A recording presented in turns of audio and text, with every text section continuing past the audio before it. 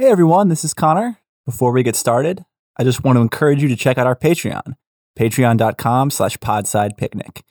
If you become a patron, you'll get access to multiple exclusive episodes every month.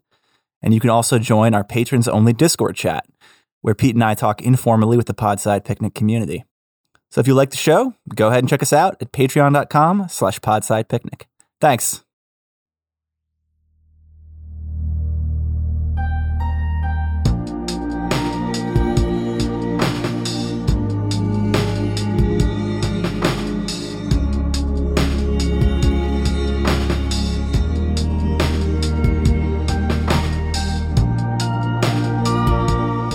Hello and welcome to Podside Picnic. I am Renegade, not host, Kurt, and I am joined tonight by the Fellowship to my incompetent Hobbit, Carlo and Pete, who have kindly appointed me to do the intro. Hello, Carlo and Pete. Thank you for humoring me. Thanks for having us on. You have my mic. We are all at your service, as they say. And then also the you know what? I'm gonna say the Frodo to my Samwise. Chris is also here with us. Thank you. You're really there when I just can't go on anymore, and you'll start carrying me any day now, right? Oh, Master Frodo. Yeah. Well, I mean, Taters. Chris, to be honest with you, you already have part of the Christ metaphor as part of your name, so Oh yeah, there you go. You should be Frodo. That's true. Yeah. Well, you're right, and. Well, I mean, when I was in school, when I would take standardized tests, I couldn't fit my full first name, and it would always be Christ rather. So, I at least as far as standardized tests go, I'm already there. So, Christ, you got a bad grade. Father, why have you forsaken me in not talking to the teacher to let me take it again? So tonight we're talking about The Hobbit again, I should say, because we really did get into The Hobbit, the book, quite a bit in what was intended to be an episode purely about the animated 1977 Hobbit from Rankin Bass, and it was quite wisely, in my opinion, recommended by Carlo that we return and talk a bit more about parts of the book that are book specific and didn't make the jump into the 1977 movie, and in some cases didn't make the jump into the unnecessarily long and dire Peter Jackson version either. And there are quite a few, I will say.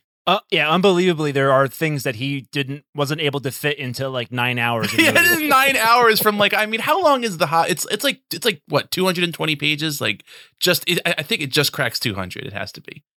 No, I think it's a little bit longer. Let me look that up. But please continue.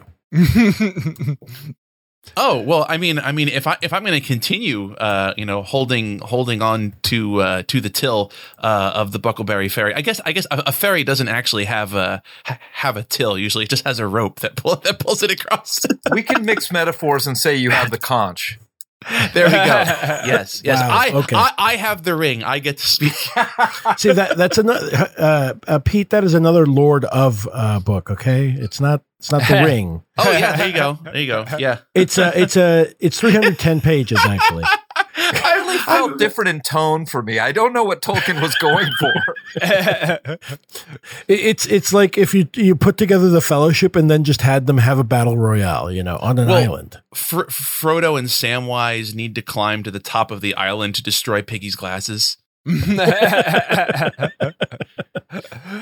But so we talked a little bit about, I think, our first encounters with The Hobbit in the previous episode, or wherever it falls in the distribution of the many Lord of the Rings episodes that are coming out and in the process of. So I'm not exactly sure where this will fall in the rollout, but we talked about our first encounters with The Hobbit. But I wanted to ask you all, when, if ever, did you revisit The Hobbit And did you have a different did you have different experiences with The Hobbit as you grew up? Maybe as you read Lord of the Rings later, maybe you returned to it afterwards and had a different perspective. So what is your voyage of Hobbit fandom versus Hobbit appreciation, I guess? Can I go? Yeah, Go ahead. Excellent. So, as in that previous episode, I talked about how I went on one of those see how many states you can hit on a 2-week journey with your parents in a car trip. And my mom was on the passenger side reading The Hobbit to us. And what would it be? Fall, I guess. A couple of things happened. The first was my brother got the blue book, the basic D&D. Oh. And because he was like, I don't know, 10, he didn't have many people he could play it with. And so, me at 7 was blundering around, in the parties he was forming, So, and the other thing was, because I got so into that particular fantasy lens through Dungeons and Dragons, I developed a voracious appetite for fantasy, and The Hobbit was the first one you ever heard about that wasn't just considered a kid's book. So I read it almost immediately, and it's kind of tough, guys, because yes, I absolutely enjoyed it, but like when you take a big snort of Dungeons and Dragons and then read The Hobbit, it's not the same book anymore. Mm-hmm. True. Yeah, that's an interesting point. And I had a similar experience where The Hobbit was one of the first books that was ever read to me. It was one of like my bedtime reading when I was a little kid, when I was too young to read to myself, was basically like Hardy Boys books, like Tom Swift books. And The Hobbit, and that was pretty much like my father was a real Hobbit head, is a real Hobbit head, I should say, and so he read that to me, and so to me, The Hobbit was like akin to something like The Neverending Story or The Princess Bride. Like, it was one of those things that is clearly for kids, but it's so formative that you don't really experience it as kid media. And I mean, it's debatable how much The Hobbit is for kids, but I would say that was at least part of its DNA. So I read it again quite a while later. Like I was constantly reading and rereading and picking through the Hobbit when I was a child, and then I went away for a while. And I think in the last episode I talked about how like I actually only read through Lord of the Rings in its entirety like quite recently. And I actually still haven't finished Return of the King in its entirety. Because like Lord of the Rings was like the Bible to me. It was like this big spooky book that like I wouldn't necessarily just like start reading. I tended to read like ephemera. Like I read more unfinished tales than I read actual Lord of the Rings, for quite a while. But The Hobbit, I came back to maybe 7 or 8 years ago and sat down and reread it. And I was really struck by the way that it feels very apart from Lord of the Rings, in a way that for me enhanced it. And likewise to Pete's point, having consumed so much more fantasy media really made me appreciate the way in which The Hobbit has a lot of stuff in its DNA that doesn't really get carried forward into typical Lord of the Rings descended fantasy. For instance, and I guess there's more of this in like first edition D&D than later D&D, but like the fairy tale aspects of The Hobbit are much less present in Tolkienian fantasy than some of the other aspects that are more prominent in Lord of the Rings. And so for me, it was kind of eye-opening. And then I read it last year to my daughter, who is now 5 and was then 4, in the normal functioning of numbers. And she was immediately into it. And what struck me is how lyrical the book is when read aloud. It's delightful to read aloud. That's something that, I'm sure that my dad appreciated. And it also it just comes across very well and like very poetic, and like there's parts of it that you're reading, like as you read them, it almost feels like the room gets quiet and like the lights draw down low. Like it has a very mystical quality at times to it, intermingled with the fairy tale stuff that I didn't appreciate until much later, and I had kind of gone away and until I had been there and back again. Yes. Well, trust the linguist to figure out how to make the language sing, huh? Yeah. A very cunning one at that. Oh, I see what you did there. He's not Batman, but we'll let him that go. That reference isn't going to make any sense by the time this episode comes out. Yeah, this will really go over well. Chris, you want to go or should I? Yeah, if you don't mind. So I've read The Hobbit probably I'd say 4 times, but there's 2 of those times when it has really changed for me. And I think I said this in the last episode too, where I tried to read it too young. I didn't quite get into it and I put it aside. Eventually came around to, like, years later, came around and read The Lord of the Rings, the 3 books, and loved it, wanted more. So I decided to finally give The Hobbit another chance. And reading The Hobbit after reading Lord of the Rings really highlighted the contrast between the style and tones of the two. And I really appreciated The Hobbit much, much more as Kurt was saying, it's sort of like a fairy tale set in the world of the Lord of the Rings. Whereas, I wouldn't exactly call Lord of the Rings gritty, but like it's a more somewhat grounded version, whereas The Hobbit is definitely a little bit lighter, even though some dark and disturbing things happen. It's just a much more it's a tale, much less so than a story, if that makes any sense at all. But so I really appreciated it then, and then taking Kurt's cue, because he actually had recommended this. I'm actually in the middle of reading it aloud to my daughter. She is 4 right now. Actually, and it's funny, today we just read the Riddles in the Dark chapter. And, at first I wasn't sure, because I've tried to read some other prose books to her without, there's some drawings in this, but there's not on every page. And she's not really been too into them. And for whatever reason, this has just captured her.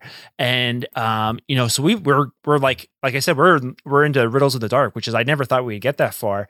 And there's times where I'm reading and I'm like going on into descriptions and, there's stuff that I'm like, I'm sure she doesn't quite get. And then there's times where I'm like, oh, she's not really paying attention. But then like something will happen in the book and she'll say something and I'm like, oh yeah, she's definitely paying attention. She's catching it all.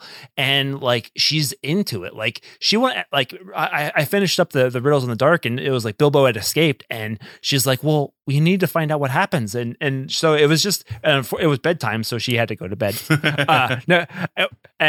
But yeah, like, so she's like, so that's like, just like Kurt said, like the reading it aloud is very, like almost sumptuous at times, because he spends like, he knows his way around words. And like, it's really, there are some like sentences that like work better on the page than out loud, I think, where there's like kind of like, asides and stuff within a sentence.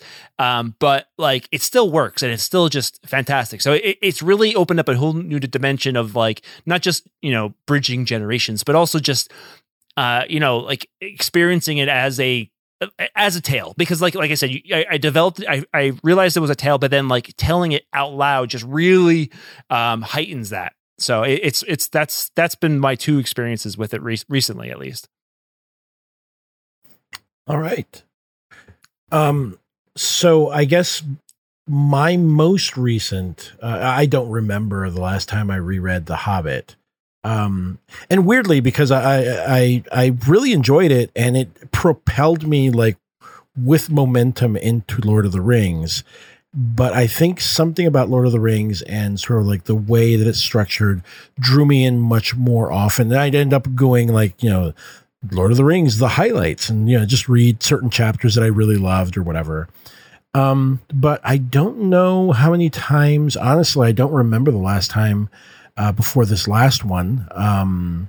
I had reread The Hobbit. And this time around, to your point, Chris, the lyricism was present because I read it via audiobook, the Andy Serkis version of it. And I think I'd mentioned it in the previous Hobbit episode, but Andy Serkis didn't need to go this hard. He did all the voices, different accents and stuff like that. Sang the songs. It wasn't just like reciting the song like a poem or whatever. It was utterly charming. And also, one of the things that I want to point out that you don't maybe notice when you're reading it, or I don't remember often, is just how funny some of the parts of the book are. Mm-hmm.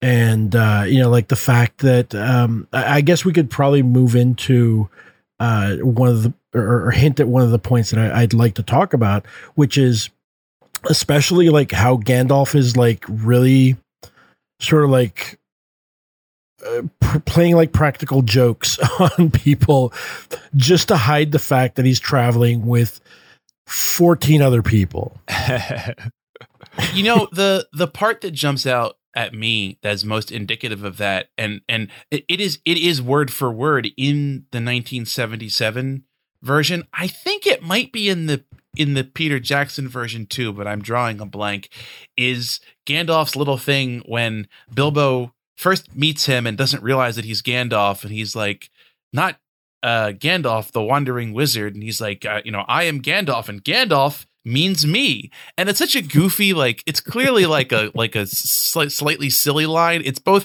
like, I guess you can read it as like a serious, like more lyrical, almost like epic recitation type line, but to me it reads very like puckish, like literally like Gandalf almost like alluding to his narrator type role, so sort of.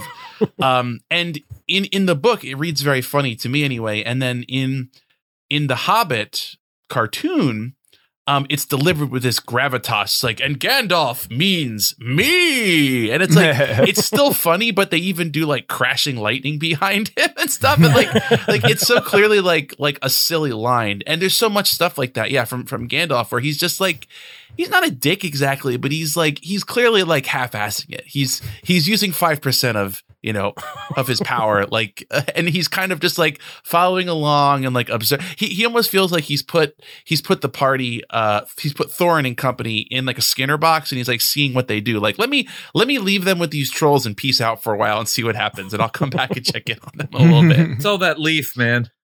He just dozed off. Going off into the woods to find some sort of woodland munchies.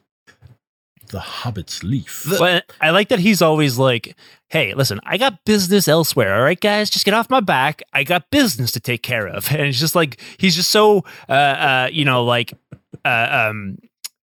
just like deceptive about like exactly what he's doing and where he's doing it and why is he doing it. And like just enough to get like the guys like, Where did Gandalf go? Like where is he always going off to? You make him sound like he's one of the scammers in Glengarry Glen Ross. Like one of the things like previous reads of this book were either a long time ago or during a D&D era of mine. And so rereading it more recently, one of the things that really leaped out at me is like this is not a wizard that you min-max the stats, you use strength as a dump stat. You know what I mean? It's like Gandalf is a hard ass. He's a swordsman. He does all of these things that simply don't fit a lot of the more commonly accepted fantasy tropes. Like, it feels like either Tolkien was using an older model or built him up from scratch, and I love it either way. He's just a fascinating character. Well, you know the meme that Gandalf isn't actually a wizard. He's just like a fighter with a very high int, who's like learned a few like a magical device levels because he doesn't actually seem to use his dailies. I mean, I think that is funny, but it's also sort of indicative of just how sort of low magic. Like Gandalf barely uses magic. Mhm. And to a certain degree, I understand it from like, you want to tell a story. If you have like a wizard who has like no limitations, he can do anything. Well, why wouldn't you just tell him, here, go fix our problems? And Right. the whole point, obviously, is Gandalf is out there sort of nudging people and meddling in affairs and whatnot, and sort of pushing people in different directions just to see, just to try to avoid a certain outcome or to get people riled up or, mobilize X or Y faction or whatever. It wouldn't take a lot of that sort of power to have the ability to close people's aortas with your mind. Well, Pete, I'm you got me imagining, there, like man. Fist of the North Star, where he's Ome Watson. Yeah. Well, it's You don't know that it's- you're already dead. Yeah. Gandalf. You know the, what? Thrall. He basically does that to the trolls, though. He basically does Fist of the North Star them, but it's like the sun. Yeah. Well, I mean, but that is a perfect example of like his trickster nature, where like the trolls start bickering amongst themselves and at his own prodding, because like a voice comes out and he mimics one of their voices. They're not very intelligent, but he mimics it just enough so that one of the other ones is feeling already sort of, what do you call it? Argumentative. Yeah. And, they're like, oh, well, we should roast them. Oh, that'll take all night. He's like, what did you say? And he's like, and then he's just sort of prodding and keeping that particular argument going long enough. And it's really, it's sort of funny, but there are such stakes involved Yeah. that you're like, this isn't quite as funny as I expected. Well, It's a good thing the trolls are very particular about how they cook their dwarves. Yeah. Salt Bay. Yeah. That scene was what made me decide he's a Witcher. Oh wow, yeah, that does have very Witcher vibes. That is probably, yeah. So I know that Carlo like wrote that down specifically, but that is one of the most fairy tale-esque that literally feels like a German, like Black Forest fairy tale, where it's like, oh, they encounter some trolls, our heroes, are in dire straits, and then through wordplay and trickery, they, the bad trolls get their comeuppance, and they steal some stuff and go on home. Except in this case, they continue on to Rivendell. But the one thing I want to say, because otherwise we'll get Tolkien heads posting in the comments, is within the cosmology, the greater cosmology of Lord of the Rings, is this idea that the Istari, of which Gandalf is one, and Radagast and Saruman are other two, is that they are not supposed, that they are constrained from acting directly. Now that very much feels like a back-looking explanation, where it's like, well, how do I justify the fact that Gandalf and Saruman don't just like go have a Dragon Ball Z fight, and decide everything. But that is made explicit in kind of the greater cosmology, is that they're not supposed to act directly, because it is not their story. It's not the story of the Maiar and Eru Ilúvatar triumphing over the adversary. It's the story of man and elves and the other mortal folk, and their growth and triumph and their inheritance of the world. And so it very much fits in with that, with this idea that, and it's worth mentioning, like Tolkien based Gandalf in part on one of the depictions of Odin from Norse mythology, where he would be incarnate as like an elderly wanderer, where he would just kind of like show up and get a little bit involved, but he was not a primary mover necessarily in tales. He was like a back, he was someone who would kick things off or show up and help. And that's very much the role that Gandalf takes, is kind of like slightly aloof, clearly very powerful, too powerful for this story to function. And so he kind of is held at somewhat of a remove, and I think that's actually very effective. Well, yeah, I was just going to say, because that really heightens your interest in Gandalf, because he's like, not on the quote unquote stage, the majority of the time, and you're always he's like, you're always like, every character should always be like, where's Gandalf? And so like like Poochie, like he's yeah, he's so cool that like everybody else is always wondering where he is. He's never on screen enough for you or on the page enough for you to like get your fill of him, because I feel like a story told directly from either his point of view or centering him in the story would just probably be not as interesting or not as good. It'd be too much of like, it's like a pizza buffet. It's too much of a good thing. You said that, Chris, until that last sentence, man. Yeah. So Chris, you mentioned what was that about aortas hardening? So I know that we're not here to keep talking about the cartoon, but I do want to say that the two reappearances of Gandalf after a long disappearance, or at least two of the three, because I guess he returns at the Trolls as well, but are animated in a really cool way, where when he shows up to kill the Great Goblin, they just show Glamdring glowing in the darkness and moving around, and then like they show the Great Goblin dying, and then it cuts back to just the sword against a black background, and then the black goes away and it's Gandalf holding the sword aloft. That's fucking cool. That's some great animation. The other one is when he appears in the midst of the battle of five armies, and the camera is panning across the background, and it pans past Gandalf, and then it jumps back to him. So I just wanted to shout those out as like being very effective, like visual storytelling mechanics. And I don't really remember his reappearances standing out as much in the book, to be honest. You mean at the Battle of the Five Armies?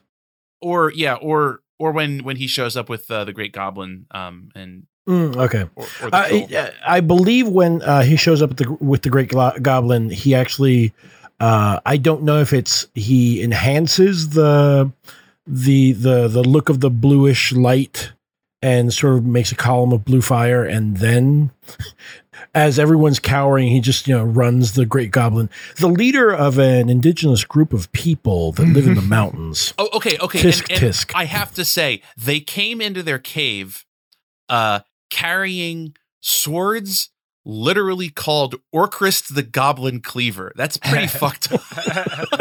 That's very aggressive. Like, now, to be I kind of understand why the goblins were pissed off about that. Well, yeah. And to be fair, the goblins, though, were colonizers themselves. Well, that's fair. But technically everyone is a colonizer in Lord of the Rings, yeah. In Lord of the Rings. Except I guess Tom Bombadil, maybe? Yeah, Tom Bombadil. You could make an argument for the dwarves, because they are literally like people made from clay, made from the earth by. I forget. I would also say that. So did you say they were mud people? I said clay people. Yikes, sir! Canceled.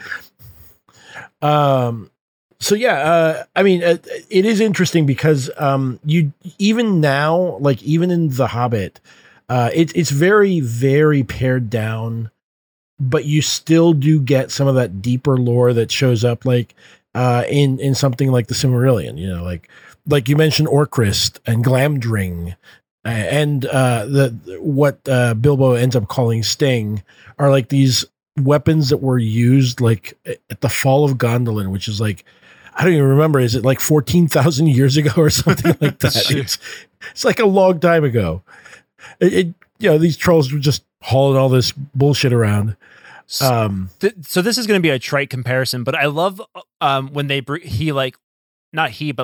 narrator of The Hobbit randomly will bring up the Goblin Wars, and it reminds me, and like doesn't do a lot of explanation other than like that was just the big last battle. I know where you're going with this. Yeah, I know where you're going with this, and I already love it. And the elves and everything like that. And to me, it read very much like in Star Wars. Yes. When Back in the Clone Obi-Wan Wars. just offhandedly mentions the Clone Wars, and And there's you're no like further sitting there. explanation, and you're just immediately intrigued. It opens up the world immensely with just like a couple words, and it does the same exact thing here in this book. Like now, I know I haven't read the Silmarillion, but I'm assuming that is like further explained later on. But I love just in the book where it's just like passing references that just give texture and depth to the story. Yeah. What I'm hearing from you is that Disney should do a Lord of the Rings, The Bad Bunch. Ugh. Ugh. Bite your tongue. It's bad enough that Amazon is already doing a Lord of the Rings something. Ugh. Well, they're going to do the Second Age, which is basically Middle Earth's Atlantis story. Mm. And that's kind of cool, but at the same time, there's nobody alive who has the chops to do that the way that it would need to be. I know that it's going to be like the way that these weird plug and play adaptations are, where they're like, let's see how much stuff we can cram into like the one spot that isn't fully explained within the Legendarium. I'm curious, and like I hope it's cool, but I'm also very, very skeptical about it because, well, this is way off topic, but like there's a very distinct feel to the earlier age stuff, and it's not just like Lord of the Rings stuff that happened before. It has a very different like poetic quality to it. It doesn't really scan as events that happened. It scans as mythology, where it's like, oh, there's only 8 people in the world and this is their story, and they'll be like, oh yeah, a huge army. It's like how many cities or how many towns do you ever actually encounter in Lord of the Rings? And it's like, well, there's like Bree, the Shire, and that's like mostly it. And it has that quality, but even more so, where the world feels depopulated except for heroes. And I fully expect they're going to try to repopulate it, like Game of Thrones style, which it isn't. But can I jump back real quick? I want to talk about Bill the Troll's talking purse because we glossed over it, and it is the weirdest thing in the whole book, and the most out of step with anything. First of all, Bill the Troll is very funny. That is a very British appellation. Well, no, it's Bill, Bert, and Ted. Yeah. All trolls. Here for your trolling consultancies. They really feel written as like we're like working class, like building contractors. Like, I've been working all day, building caves, and I just want to eat some hobbit. Oh, I hear it's very good if you squash them. Yeah, it's so strange that there's just like a talking intelligent purse. It seems it's not even clear if it's intelligent. But it's like it's such an unnecessary detail that it has to be thrown in. Like it's literally there's a way that you can detect when someone is stealing your purse, and it's because you notice it. And you don't need like a talking wallet that's going, somebody's taking me. And so like you have to assume that like Tolkien put it there because he wanted it to feel fairy tale like. Yes. Yeah. It's one of those little flourishes that he sticks in that should not work and just completely works somewhat in a different way than you expected it to. It's a bombadil. It's he's pulling a bombadil. It's a very intentional breaking of the mold to be like, oh look, there's other stuff in this setting, and it's kind of a shame to me that people don't get that. It's like he wasn't just like on one, it's not like he was like Michael Moorcock in the late 70s just doing tons of methamphetamine and cocaine and being like, what wacky stuff can I have happen to Elric next? Like he was Tolkien was like obsessive about like tone and verisimilitude of stuff feeling like other things, to the point that like both The Hobbit and Lord of the Rings, I would say even more so The Hobbit, are almost pastiche. Like, and that part is a very intentional fairy tale pastiche. Likewise, Tom Bombadil is kind of like a weird, slightly fairy tale-ish pastiche, and it's meant to inform you about the tone of the world and what you see and what you don't see. And I think it really works, and I love it, and it gives it like a very unique character that you can.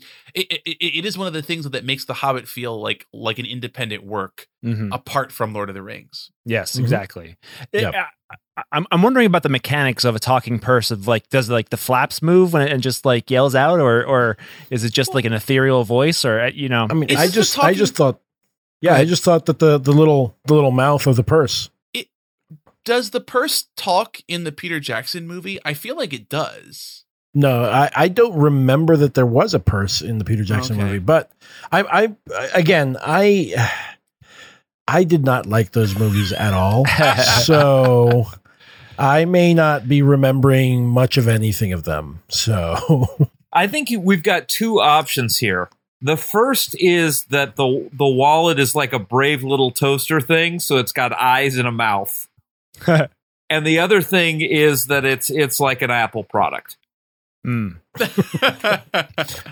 Well, Siri, where's my wallet? Yeah. With the former, I'm just imagining like a scene where like Bill sits down and the wallet just goes, "It's a living." Very, very Flintstones, yeah. I can think of some horrible things about like a living wallet. And nothing happens to it, does it? It's like, nope. Like I guess it just stays with the trolls. Yep. That seems like the most powerful artifact that they encounter short of the ring. Maybe the Arkenstone. Yet useless somehow. Yes. Well, I mean, but I think that's an ongoing thing, with the exception of like the ring itself and the swords or whatever.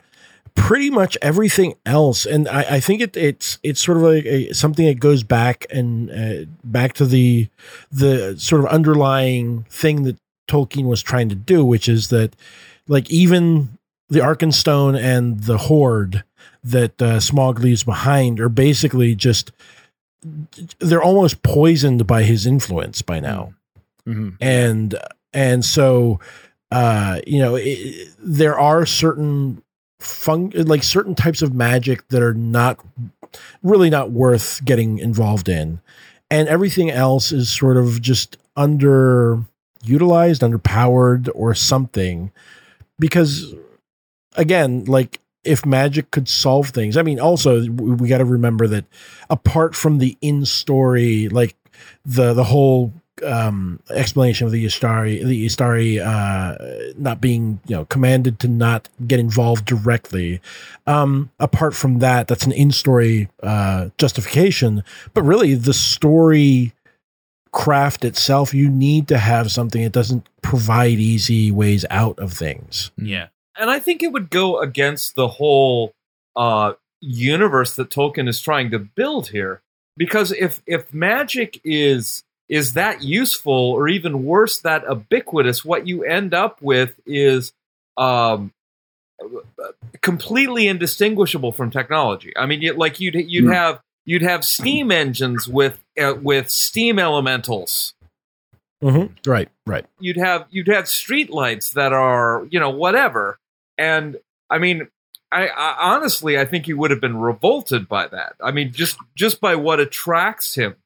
So I want to deploy a take, which is people who are avid listeners of this podcast have probably heard previous discussions of the Shannara books, which are probably the most famous direct Lord of the Rings ripoff. And the gimmick of the Shannara books is that they take place actually not in a mythological past, but in a post-apocalyptic future, where the cataclysm of the world ending has basically nudged things in the direction of Tolkienian fantasy. So like, gnomes and dwarves are basically like mutant descendants of human populations that have, like evolved over time in specific ways. But my take is that misses the point of Lord of the Rings and The Hobbit, which is that they kind of already are post-apocalyptic, or at least post-lapsarian, where there is a very specific sense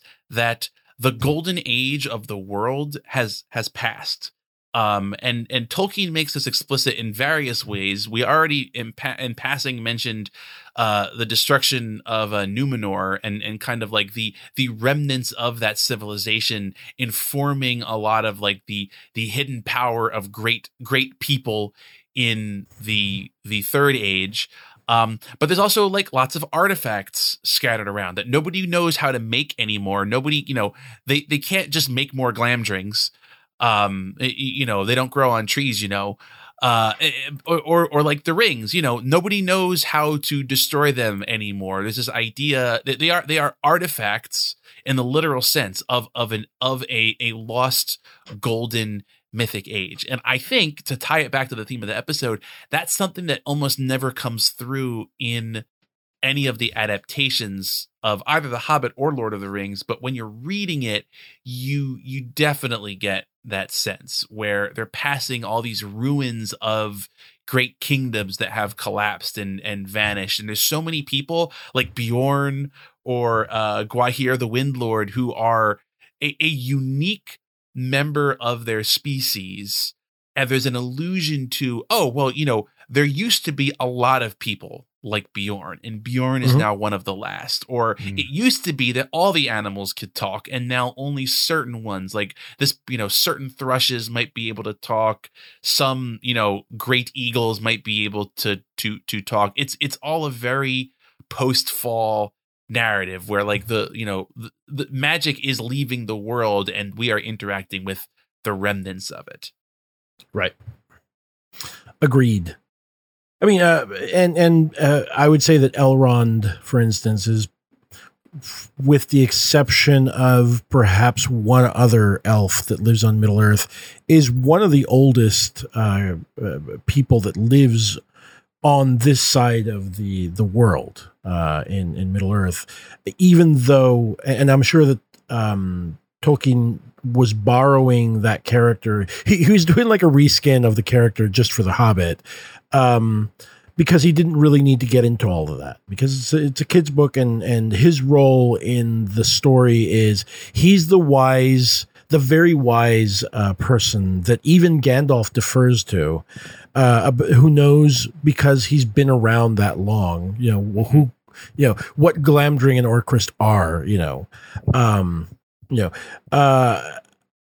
in the books, I would say that he takes on a much more sort of mythic and melancholic type of tone. It's weird that that in the movies he's even more different than that. I did want to point out, Kurt, that I do feel like there is some of that in the Peter Jackson films of Lord of the Rings. Precisely because they're just wandering around. There's always some ruin or some column or some. It's not. I don't think it's something that is. It's not something that is. They draw too much attention to. Well, that's in part because that's just the ancient civilizations of New Zealand, Carlo. Yeah, it's true. No, these are actually the old sets from Willow. So. Yeah. They're just passing through different sets of other movies. But yeah, I think that to your point, like Gwaihir, we'd mentioned Gondolin and the fall of Gondolin, the origins of Glamdring and Orcrist and whatnot, and those are like really interesting little tidbits that are you're just given just enough. Like Gwaihir is great. He comes out of nowhere and suddenly he talks, and you're like, oh. But then, like if you were to dig into the lore behind it, these are servants of a specific demigod, and so on and so forth. But you don't need any of that because this is like a kid's book, and it's cool to have giant eagles, man. It's just cool. And the other thing is, of course, that the Hobbit, much more so than Lord of the Rings, is very precisely situated in our timeline. It is our predecessor. Lord of the Rings does still do this a bit, but The Hobbit is, at least in the book, is very specific and explicit about connecting certain things to like, oh, like hobbits might still be around, but like, they tend to stay hidden now. You probably don't see them anymore. Or, they mention it like, oh, well, many of the machines used for war nowadays were probably, invented in some form by orcs, and you can still see their likes on the battlefield, delighting in combat and mayhem, just as, they once did in ancient times. And that it's a very much a literal take on Once Upon a Time, effectively. Oh yeah. I think even in the first chapter, you get the thing. Whenever we're the big people, or what is it? When we stamp around in the wild, or we, or the big people, as they like to call us, and it's like it's just a direct connection to right now. Yeah, and it's great. I mean, it works perfectly for exactly the tone that we're trying to achieve that early on. Well, why do you think they leave that? I'm sorry. Go ahead, Chris. Well, I'm just saying. I think that really underlines the sense of the magic that we've lost, because you look around the world now and it doesn't have quite the same mystical elements, and I think centering that in the Hobbit of like, oh well, they might still be around, but we don't really see them anymore, really gives you the sense of like this is a world that once was and we've lost it. Right. And I think that circles back around to Kurt's original point, which is correct. I mean, this is sort of like it's not made entirely clear, but yeah, like there have been quite a few apocalypses to be post from in Middle Earth. I feel like shit just went him back, where him in this case is Beren and Luthien, I guess. Well, I mean, I think that if we can deviate real briefly, because I remember when you were talking about the Amazon program, it's interesting that they're focusing on a very sort of grandiose sort of. I would imagine it's going to be structured like a tragedy of sorts, but honestly, like most of the stories in the Silmarillion are just horrible tragedies. Jesus Christ. Like no one survives, like these heroes, like Beren and Luthien are the biggest heroes. They stood toe to toe, they were so in love that they stood toe to toe with basically that world's Satan, and lived to tell the tale. And at the end, I believe basically people just forget about them. They live to the end of their days and no one remembers them anymore. So my question was going to be, why is that framing story of the connection to our world so often set aside in adaptations of, I would say much more so the Hobbit, but certainly Lord of the Rings too? I think it's my gut reaction is that I think it feels too cutesy and somewhat earnest, and I don't know if the Hobbit had been adapted. I mean, I think that even the Hobbit, the 1977 one, doesn't use that either, or does it? It mentions it in passing. It says something like long ago when the earth was still young, or something along those lines. It does a little tiny bit, but really only in passing. Yeah, and that's not quite as I feel like that's sort of a once upon a time phrasing versus, sure, you can do that once upon a time, but what Tolkien is specifically saying is, yeah, once upon a time there was a hobbit that lived in a hole and blah, blah, blah. Let me just tell you that they may still be around and you would see them if you were quiet. Mm-hmm. Yeah, and that's kids, exactly what he's... If you were quiet for a change. I guess just practically, I don't know how it would be done depicting it in an adaptation like gracefully, other than like maybe a narration or something like that, or I'm not sure how it could be accomplished. I mean, The Princess Bride. You have a narrator reading the book. yeah, You have Peter Falk literally reading the book. Literally Peter Falk reading the book. Yes. It does kind of strike me as gilding the lily a bit, or wearing a hat on a hat, where like when you are watching, the movie of it, it feels like a very unnecessary framing story, unless you really wanted to lean into the fairy tale feeling of it. And that's in part, I think, just because we're very comfortable with second world narratives in film. And when a fantasy story isn't a second world narrative, we expect something quite different. And so trying to force the idea that Lord of the Rings and The Hobbit take place in our own world, I think would put weird contradictory expectations on the audience, where it would almost become like a Japanese light novel, where you're expecting somebody from the present day to be sent back in time or something, it doesn't really have any relevance that it's part of our world from a plot sense. And I think when you make that connection, that's what people are expecting, at least in a movie. Whereas I think in a book, people are a little bit more flexible about it. but I would definitely read a Yankee in Elrond's court. Oh, absolutely. Absolutely. Just becoming another Dark Lord, just because Yeah. you could trick people easily. Yeah.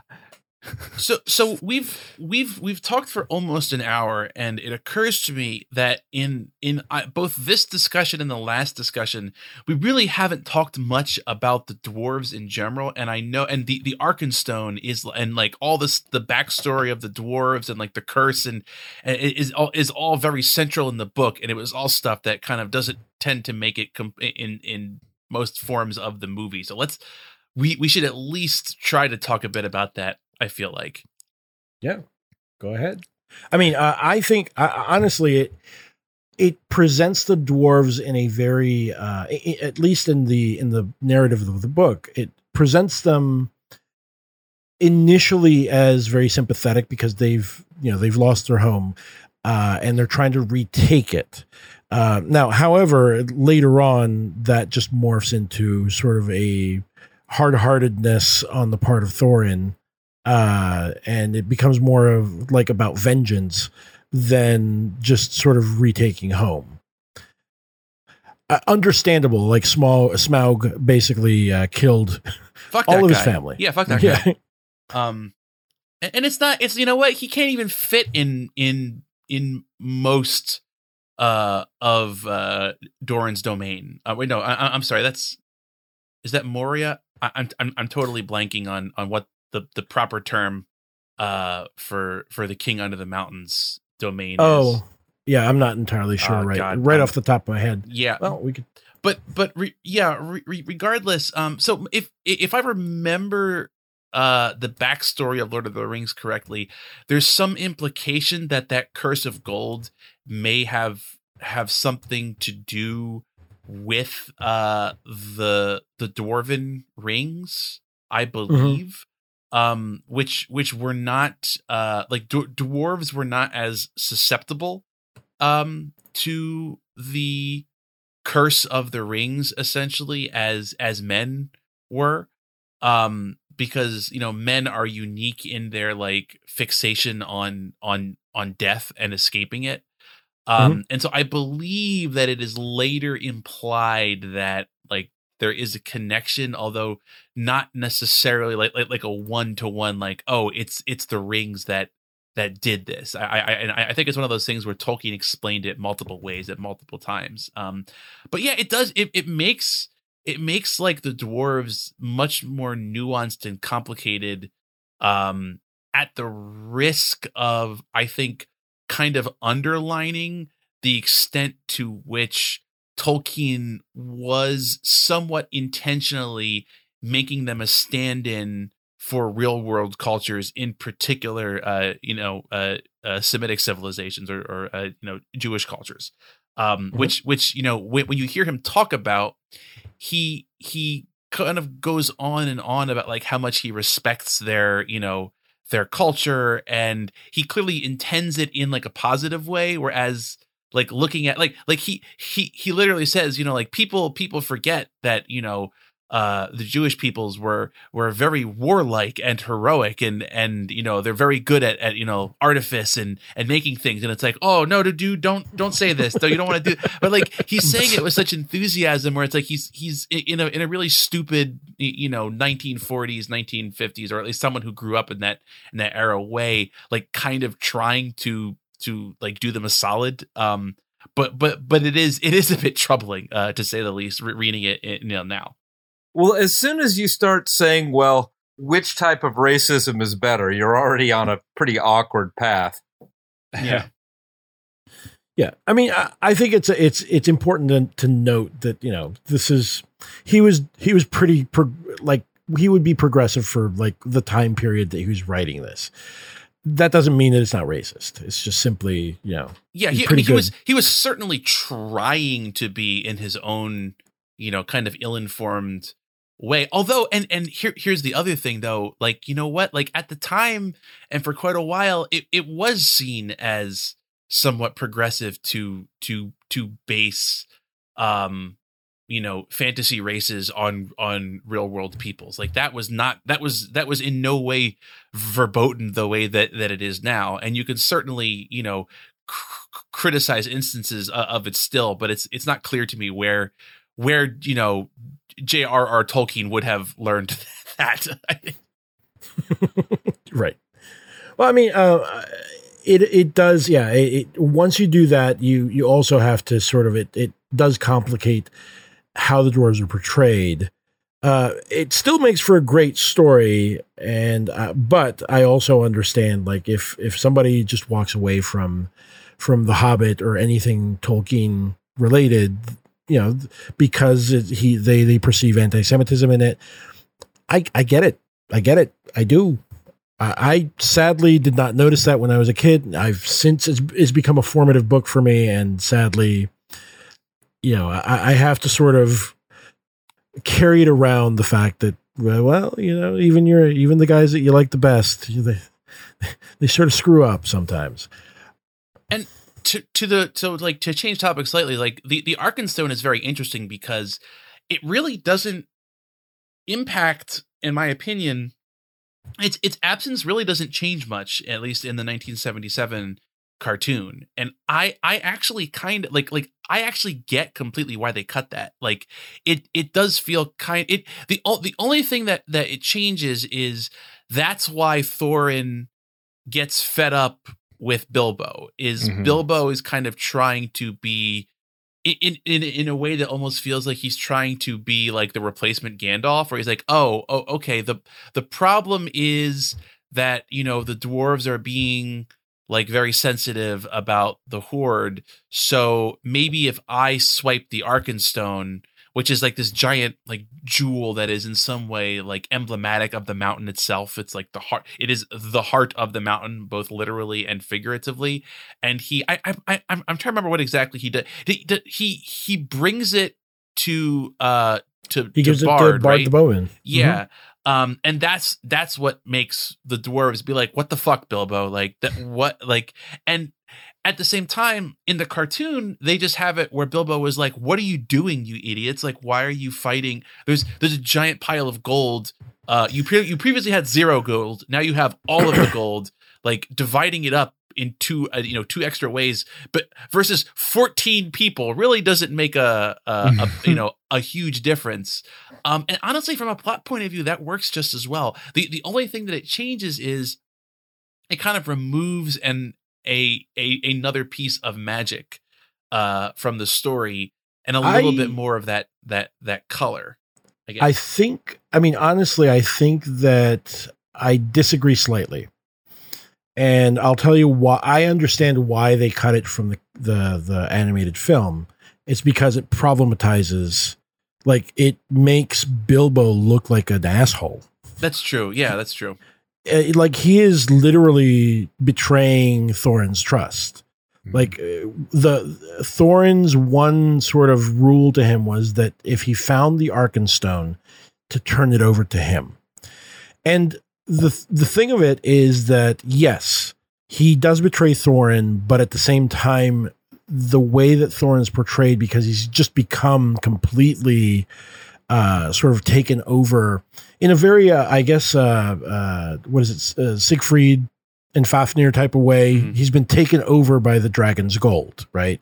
This is another sort of theme. It's not quite so present here because it's a little lighter of a story, but Tolkien definitely has this idea that things like desiring or coveting artifacts and gold or rings or whatnot, even nature, or deviating from your purpose, that is a corruption of your nature, and you can be lured by different things, and that will eventually lead to bad things happening. Now, Bilbo basically gives it to Bard the Bowman in the book as a bargaining chip, so that Bard will have a bargaining chip to have Thorin just open up to him and start negotiations on sort of divvying up, what belongs to basically pay reparations to Lake Town for sending Smaug over to them. And Thorin says, no, fuck no, it's all mine. It's my ancestors. And he's got a point, but at the same time, you need something to happen. And that's where, sort of bam, they see a cloud of, a cloud in the distance, and it's a bunch of bats and goblins on wargs, just coming through to attack them. And that's, the one of the ending chapters is the Battle of the Five Armies, where we have, of course, the eagles show up yet once again. Not in the animated one, right? No, they do. They do very briefly. Oh, that's right. That's Gandalf right. is like, and from I believe that the way that the five armies are divided up is different in the cartoon, but it's like a very minor, like, semantic difference. Like, they count the eagles as a separate army, whereas in the book they count the wargs as a separate army. I think it's like a very minor difference, but they are still there. The big difference is that in the cartoon, the only thing you see of the eagles is that one funny shot where it's like lots of like little black specks like moving around, and there's some like picking up and dropping other black specks that you are to understand are the eagles. Yes. I think that's why I sort of like thought, wait, but it's also because I think that that Bilbo in the movie is just like, I'm putting on the ring, bye. Yeah, I'm getting out of here. Whereas in the book, it's basically he's the one, sees them in the distance. The eagles are coming, and then gets conked on the head, But yeah, I mean, it is sort of interesting to see that in the book. And I remember specifically when the scene happens that Bilbo sort of slips away, and I forget if it's Balin who he basically tells Balin to go catch some winks. I'll take over a shift to basically run over to the other camp and give Bard the Bowman the Arkenstone as a bargaining chip. I remember the first time I read that, I was like, oh man, this doesn't feel good. Yeah. So I mean, I get why. It is a very book beat, where something about adapting a book into a not book is that oftentimes books can get away with having a lot more like twists and turns in them. They can be a lot more eventful without coming across confusing, because most books take a lot longer than 2.5 hours to read. It's more of, it's this longer, slightly more meandering episodic thing. And The Hobbit is very much, somewhat episodic in nature, where it's like, okay, here's the troll part, here's the Rivendell part, and so on and so forth. And when you convert that into a movie or a series of movies, it's kind of understandable that they're like, okay, well, we should smooth this out a little bit. Although in the Peter Jackson adaptation of The Hobbit, something very funny occurs where Thorin loses and regains faith in Bilbo multiple times. Like, I think in all three movies, there's a moment where where Thorin stops respecting Bilbo and then starts respecting him again and is like, you've taught me so much about life, young hobbit. And then the next movie, he's like, I forswear everything you taught me previously about life. Fuck you. You suck. Get out of here. Hit the bricks. And that's a shame because the book does such a good job of developing that trust that they have in Bilbo. Slowly and slowly, like eventually to the point where he reveals that he has the ring, and then they're like, "Oh, this guy's like been slight the whole time, and we've been like fools for doubting him." It's just really well handled, and having it be given and then taken away again in the movies it's not as effective. It's sloppy, and it cheapens the story beat. Yeah. Well, and I mean, not to harp on it, but that's what happens when you have to divide a shorter book like this into 3 movies. Yeah, very much so. Well, I mean, it also, I mean, to be honest with you, it just feels like a conflict for the sake of adding a conflict. Mm-hmm. It's sort of like a very formulaic approach. Yes, I feel. very much that save the cat kind of nonsense. Yeah. Save the ring. Save the Hobbit. So, I did want to point out just 2 things real quickly because in the animation or the animated movie, Mirkwood is just like really shortened, and like Mirkwood is a complete vibe. It is oppressive. I mean, you had mentioned it in the episode about the movie, Kurt. But in the book, it really is affecting when they finally like they give Bilbo a boost up a tree, and he climbs out and he sees trees in every direction and the Black Emperor butterflies and whatnot, and he realizes that he's changed forevermore. Mm-hmm.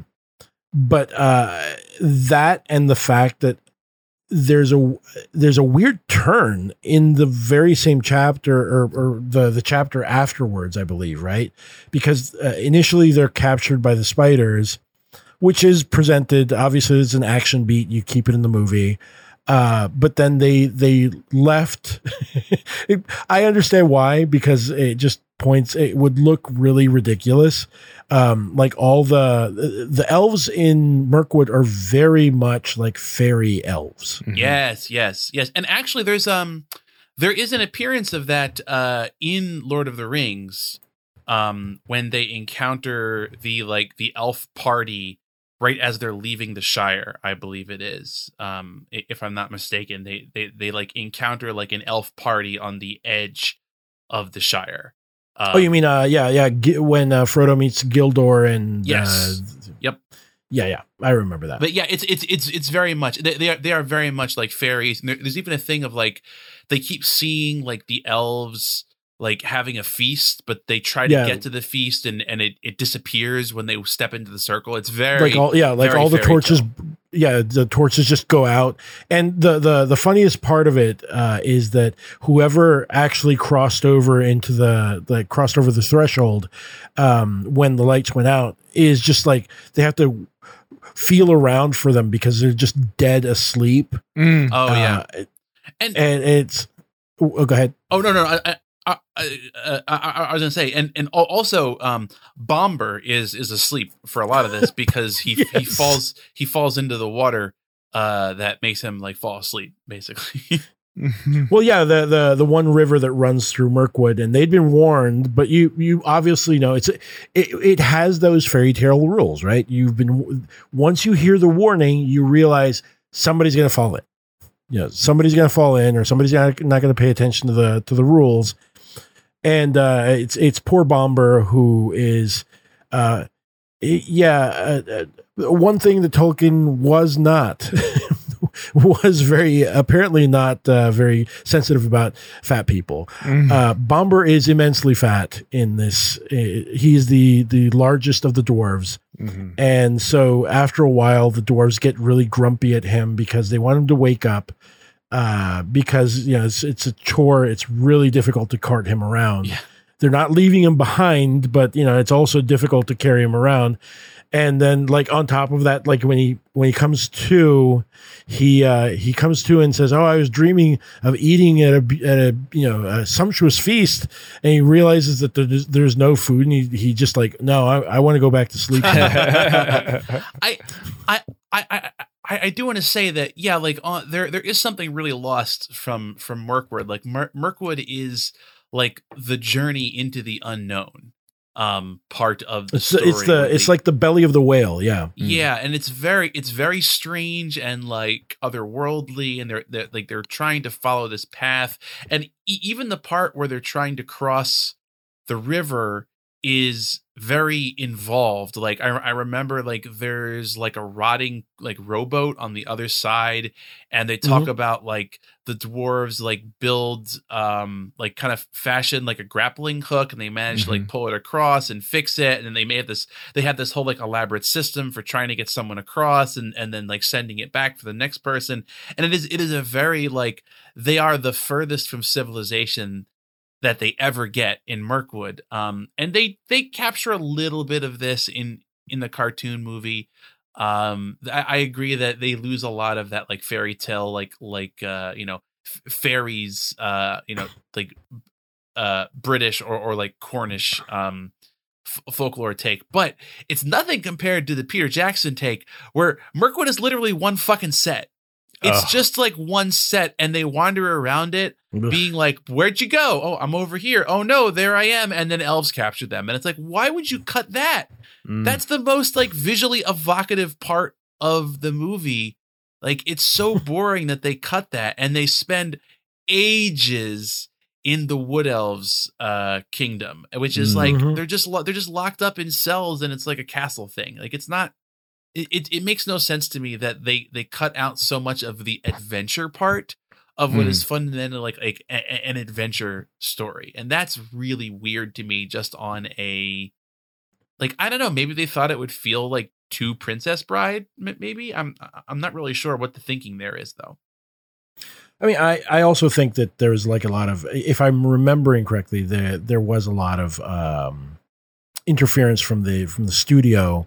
They wanted to shoehorn like a love interest type of storyline, and it's like, no, we don't need this. No one was signing on for this when they decided to go see the movie. Literally, I was gonna say, and speaking of signing on, literally when they got Evangeline Lilly as I totally forget her character because it doesn't exist in the books. Like, she apparently asked them, like, just to be clear, there's not going to be a shoehorned in love story for this character. And like, oh no, don't worry about it. Not at all. And then she shows up and like gets the final script, and they're like, so about the love story. I mean, I'd be pissed too, honestly. But yeah, I mean, so I guess the other thing we can talk about is the end, right? Because it has like this very like an inversion of the, is it Elizabethan plays where everything would end up like at a party or a feast? Oh, I was thinking about the Odyssey, but yes, yeah, that too, yes.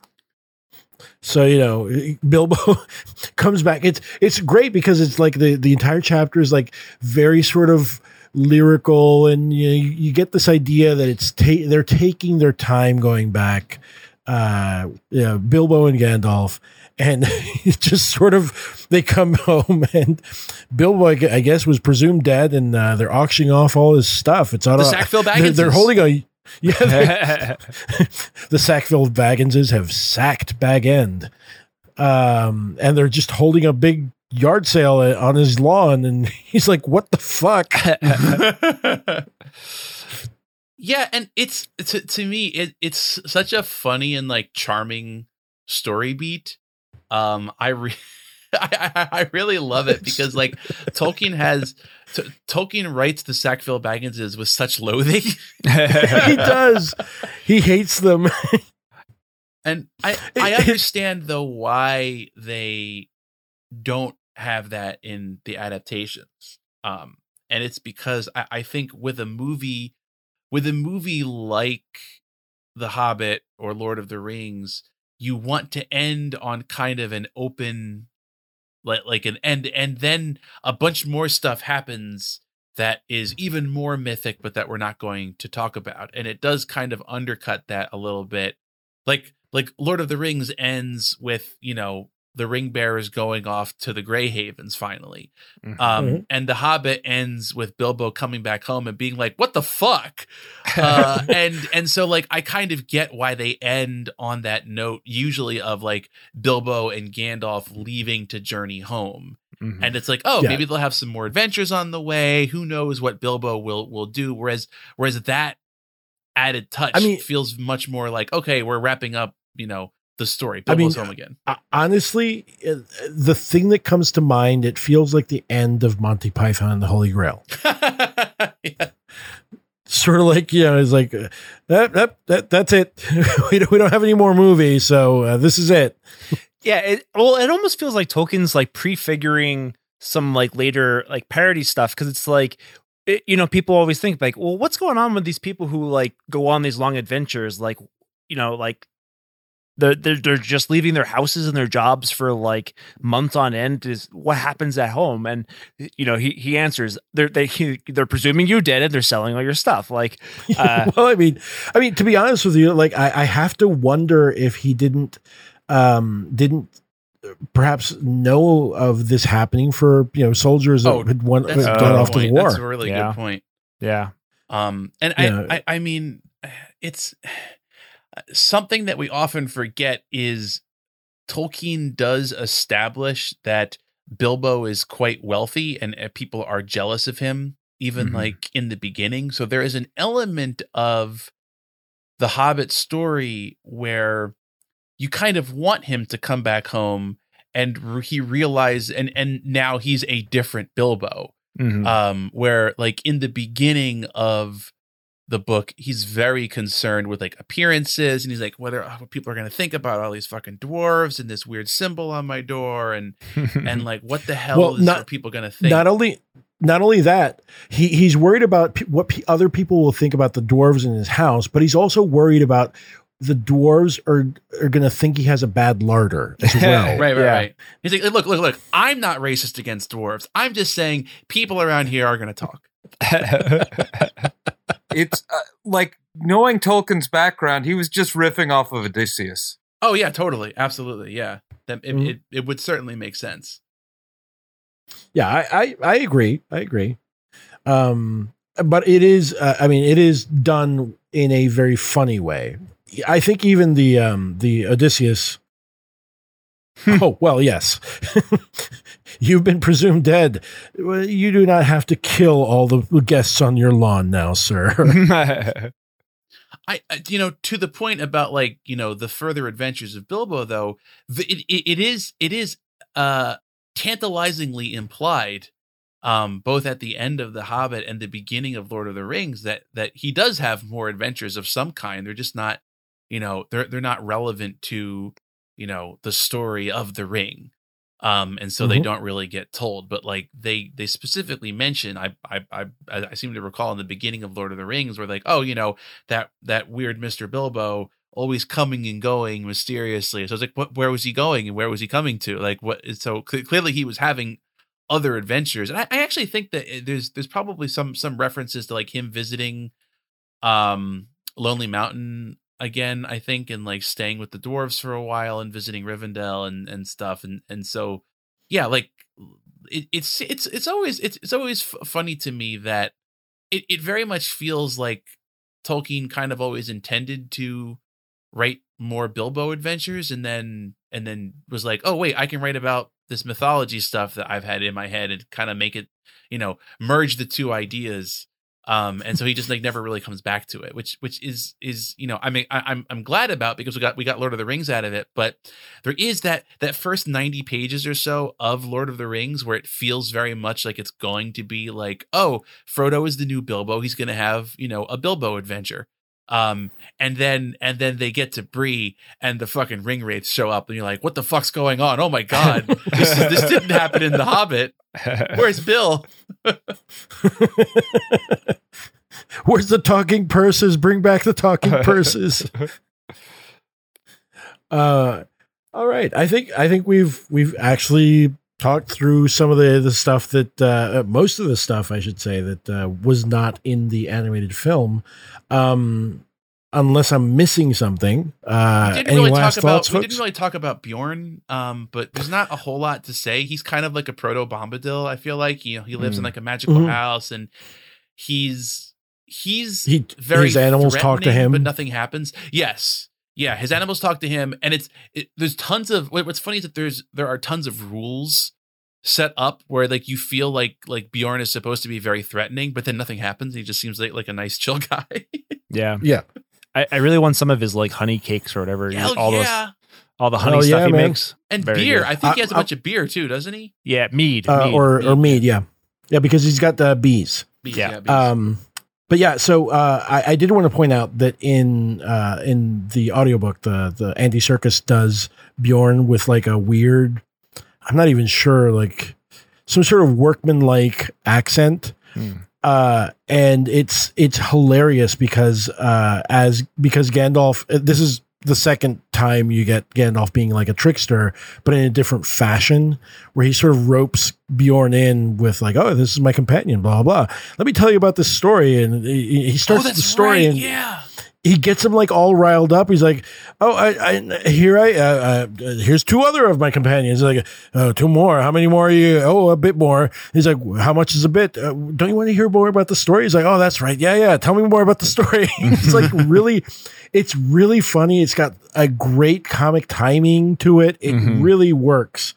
Yeah, I like the wordplay too, where like Gandalf will let slip. Well, there was like a dozen, and Bjorn's be like, yeah, there's like 5 here. You call that a dozen? And he's like, well, here's 2 more dwarves. Like, yeah, it's so good. It's Gandalf's one move. So funny. He does the same shit to Bilbo. Yes. Yeah. Well, I mean, to be honest with you, like he was teaching Bilbo about math. Yeah. Yeah, I just was struck this afternoon with the little song that the goblins sing when they're up in the trees.